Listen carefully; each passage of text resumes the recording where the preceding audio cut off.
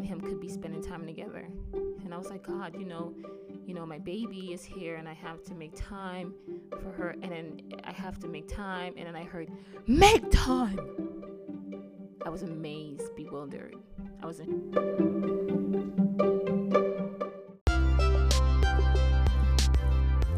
Hello, my name is Latoya Deshus, and welcome to The Oil Pourer. This is your podcast for spiritual insight from a Bible-believing, tongue-speaking woman of faith who has been called to such a time as this. If you are looking for spiritual encouragement grounded in the truth of God's Word, then have a seat and relax as I pour the oil of gladness according to Psalm 45:7. You have loved righteousness and hated wickedness. Therefore God, your God, has anointed you with the oil of gladness beyond your companion. Hello, and thank you for listening to another episode of The Oil Pourer. It is such a pleasure. Welcome back, God's bride. How are you all doing? Good. Take a minute, take it in, breathe it in as you think about that question. Because at the end of the day, the Bible says, whatsoever things are good, whatsoever things are lovely, those are the things that you think on. So think about all the good things in your life and think about all the things that are lovely in your life, especially the fact that you are a bride of Christ. Yes, you. So I want to take us back because to what really started this. I started this podcast in 2021, and so now it's been officially a year. It's been over a year. I started in August 2021, and I've been thinking a lot about why I started this so that I can continue this, right? Sometimes you have to go back to wonder why it is you're still going forward, to not lose hope, to not give up. And one of the reasons is because obviously I had a dream, and in the dream, I was called the Oil Pourer, and I remember just being super excited because, wow.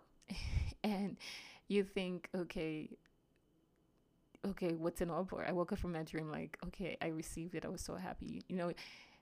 Think about it like this. During Solomon's time, when Solomon had fasted. I think he had fasted. I think it wasn't even a fast. It was like this sacrifice he had offered to God. He offered this really wonderful sacrifice, and he told God that he wanted the wisdom to rule his people. And so God was honored by that. And then Solomon went to sleep and he had a dream. And in the dream is where God blessed Solomon and told him all these things. Like it says here in 1 Kings chapter 3, verse 6. And Solomon said, "You have shown great and steadfast love to your servant David, my father, because he walked before you in faithfulness, in righteousness, and an upright of heart toward you. And you have kept for him this great and steadfast love, and have given him a son to sit on his throne this day. And now, O Lord my God, you have made your servant king in place of David my father, although I am but a little child. I do not know how to go out or come in, and your servant is in the midst of your people whom you have chosen, a great people." And so he said, "Give your servant understanding mind to govern your people." That sounds a lot like Proverbs chapter 3, verse 5 and 6. "Lean not on your own understanding, in all your ways acknowledge God, and he will direct your path." That's it right there. Anyways, it says here that it pleased the Lord that Solomon had asked this, and God said to him, "Because you have asked this and have not asked for yourself long life or riches or the life of your enemies, but have asked for yourself understanding to discern what is right, behold, I now do according to your word." So here it is in, again, 1 Kings 3. If you start at 5, it says, "At Gibeon," which was where he offered the sacrifice, "and the high place, the Lord appeared to Solomon in a dream by night. And God said, 'Ask what I shall give you.'" Right? Because he had offered this really wonderful sacrifice at the high place, the only one who had offered a sacrifice. And God comes to him in a dream by night. And in a dream by night, he was granted the wisdom to rule the people and also riches that he did not ask for. He's sharing that because of what took place in my dream that brought about this podcast, The Oil Pour, and the title that I proudly carry. Like, I have no problem carrying this title. And when I go into the Bible to find out what an oil, because of course, you wake up from a dream like that. I immediately woke up after the lady told me who I was in all of her beautiful eloquentness. But anyways, and I was like, what is an oil pour? What is that? Someone please tell me what is an oil pour. I've been looking it up. I think there's this old statue from Greek times of the Lysippos. I guess he was an artist, and he had drawn, he sculpted a beautiful bronze statue of an athlete, I guess it was called at the time, an athlete who they would use the olive oil, to kind of rub on their bodies before they went into play or after, play. Anyways, I don't even know, but yes. So, and then there's this guy, he's standing there, and he's pouring oil from his left hand into his right hand. He's called an oil pour. The sculpture is called an oil pour. And I am still trying to find on the internet, as much as I can through research, what an oil pour is. And still asking God, what is an oil pour? In the Bible, the first place I saw it was where the prophets were the ones who poured oil. And the prophets were the ones who anointed kings, and they poured oil. And the prophet also anointed other prophets, and they would pour oil. So clearly here, there's a significance in and obviously in the scripture of what an oil pour is, and it's linked to being a prophet and different things. And so I have an issue, honestly, being called a prophet a little. Well, I'm still, and I do not have a problem being called an oil pour. I gladly wear that title of an oil pour, because what a pleasure it is to get to pour the oil over those who are to do great work in the kingdom. Wow. I just had a little vision there. It's just great work. Being able to impact lives in such a way that they're going to impact lives. So I'm going to take you all the way back to I was going to say dream, but this was not a dream. Something that kind of, I think this whole thing started since 2019 with me. It started since 2019, and I believe the end of 2018 kicked it off. That is the longest fast. 2018, towards the end of 2018, I'm spilling all over my words here.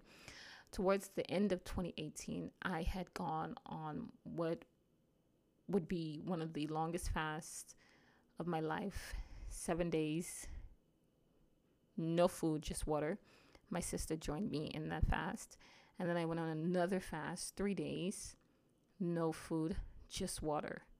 So it was it totaled technically 10 days, but non-consecutively.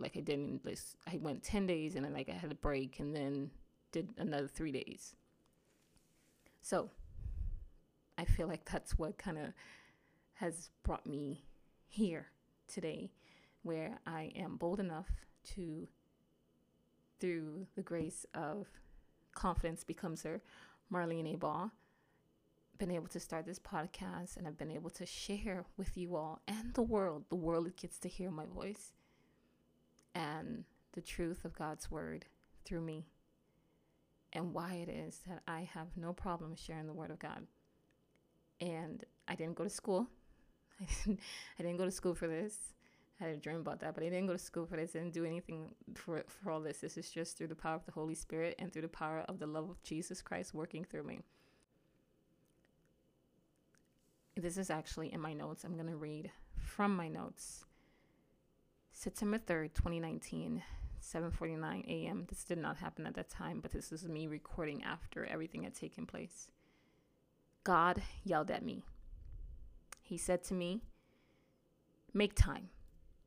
It was so loud, it was heard outside of me and inside me at the same time. I looked around, like, what? I literally looked to the side and behind me, like that was not my thoughts. And I was almost upset because I was, God, you're going to yell at me? Well, it came at the brink of me making excuses in my head, thoughts with God, when you're talking with God and you have thought conversations with him. Well, I was saying, God, my friend had just invited me to go to the gym with her, and I was like, sure, right? And the thought conversations with God saying, God coming out into my thought and having these conversations with me, and he's saying to me, you're making time for everyone and everything. And then I felt bad, and I said, well, God, I have to do this, and I have to do that. And God was like, well, your daughter's in school now. Saying basically throughout the day, me and him could be spending time together. And I was like, God, my baby is here and I have to make time for her. And then I have to make time. And then I heard, make time. I was amazed, bewildered. I was in shock and upset for real because God yelled at me. I was almost like, this is the devil. The devil is a liar. This is not God. But I was convinced in my heart it was a cry from God to me. The words later followed. You have no idea what's happening in the spiritual realm and what the enemy is doing. My smart mouth said, well, you know and see everything. Why don't you do something about it? To which he then replied, humble yourself.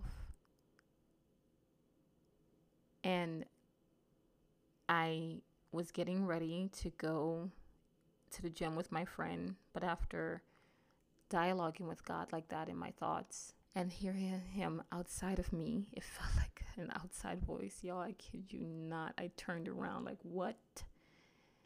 Like that, because it was just so loud. Well, anyways, even in my smart mouth and talking to God, I found myself pretty much getting ready and walking to go pray, go spend time with him. You can't have an encounter with like that and like not and go to the gym with your friend after that. No. And so I went into the room. It was just me, and I got on my knees and I started praying, and it just led to me. I started, weeping and apologizing and telling him I'm sorry and just praying. And obviously my soul was so, my soul needed it. My soul was dry. My soul needed the time. I thought I was spending enough time with him, but no, I wasn't. I can't even lie. I wasn't spending time with him because he knew it too. He knew it.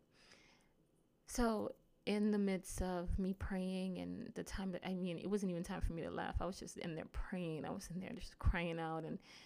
And when I wasn't crying out, I was just quiet. When I was quiet, I was letting him speak. And I can't even remember what he was telling me after that. It's more like he was ministering to my spirit, to my soul. And so after that, there was the door where I was like slightly, I didn't even realize I hadn't closed the door all the way behind me. I didn't close it shut. And so there was like the door slightly opened, and it was at the time he was about 17, 16 years old. And he opened the door, my brother-in-law. And he opened the door and he's like, what are you doing? I'm like, I'm praying. And he was like, oh. And I was like, you want to join me? And then he said, you sure? I was like, And I motioned with my hand for him to come and join me. And so he comes in the room. And of course, the other younger, the nephew at the time, who was 14, follows him. And so now I'm sitting on the bed and I have two young boys beside me. One's about 16 and the other one's about 14 years old. And I'm led. I can't remember what I said except for I'm led to pray over their lives. I pray over both of them. I pray and I speak the truth of God into their lives. And I'm just like, it's just coming out. And as I'm praying over the one who popped the door open a little bit, he starts sobbing. He started to sob. And, looking back at it today, God had told me to make time, not for myself, yes, for me and for him, but also for them.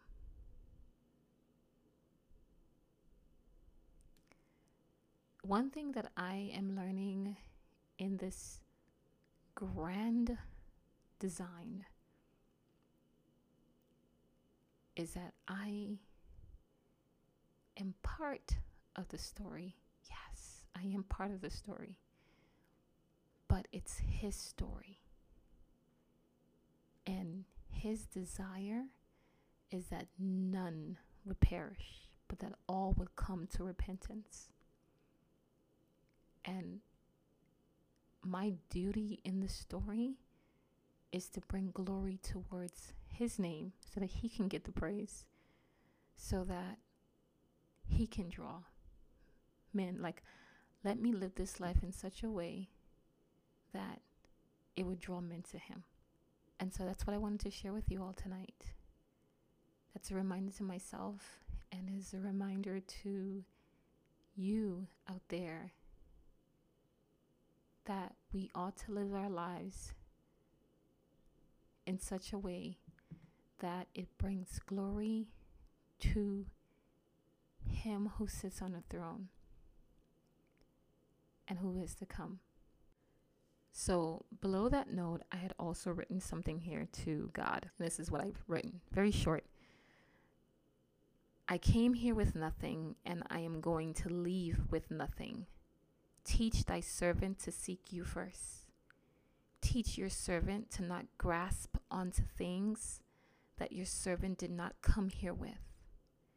Teach your servant how to walk all the days of her life, wanting nothing, holding on to nothing, but eagerly desiring you, God, wanting you always. And so my heart's cry, or something that I want to tell my heart, is that may you always desire Jesus. May you always desire God. And may you never lose thirst. And may you never lose desire for your first love. Thank you for listening to this episode. Thank you so much for your time and your ears. I love you, I bless you, and I have faith in you. And if in some way, somehow, this has blessed you, leave a review, let me know, reach out to me. I am here for you. Also, as well, again, I love you, I bless you, and I have faith in you. And my prayer is that it's very simple, that you would live your life in such a way today, that brings honor to our God and our King. Amen.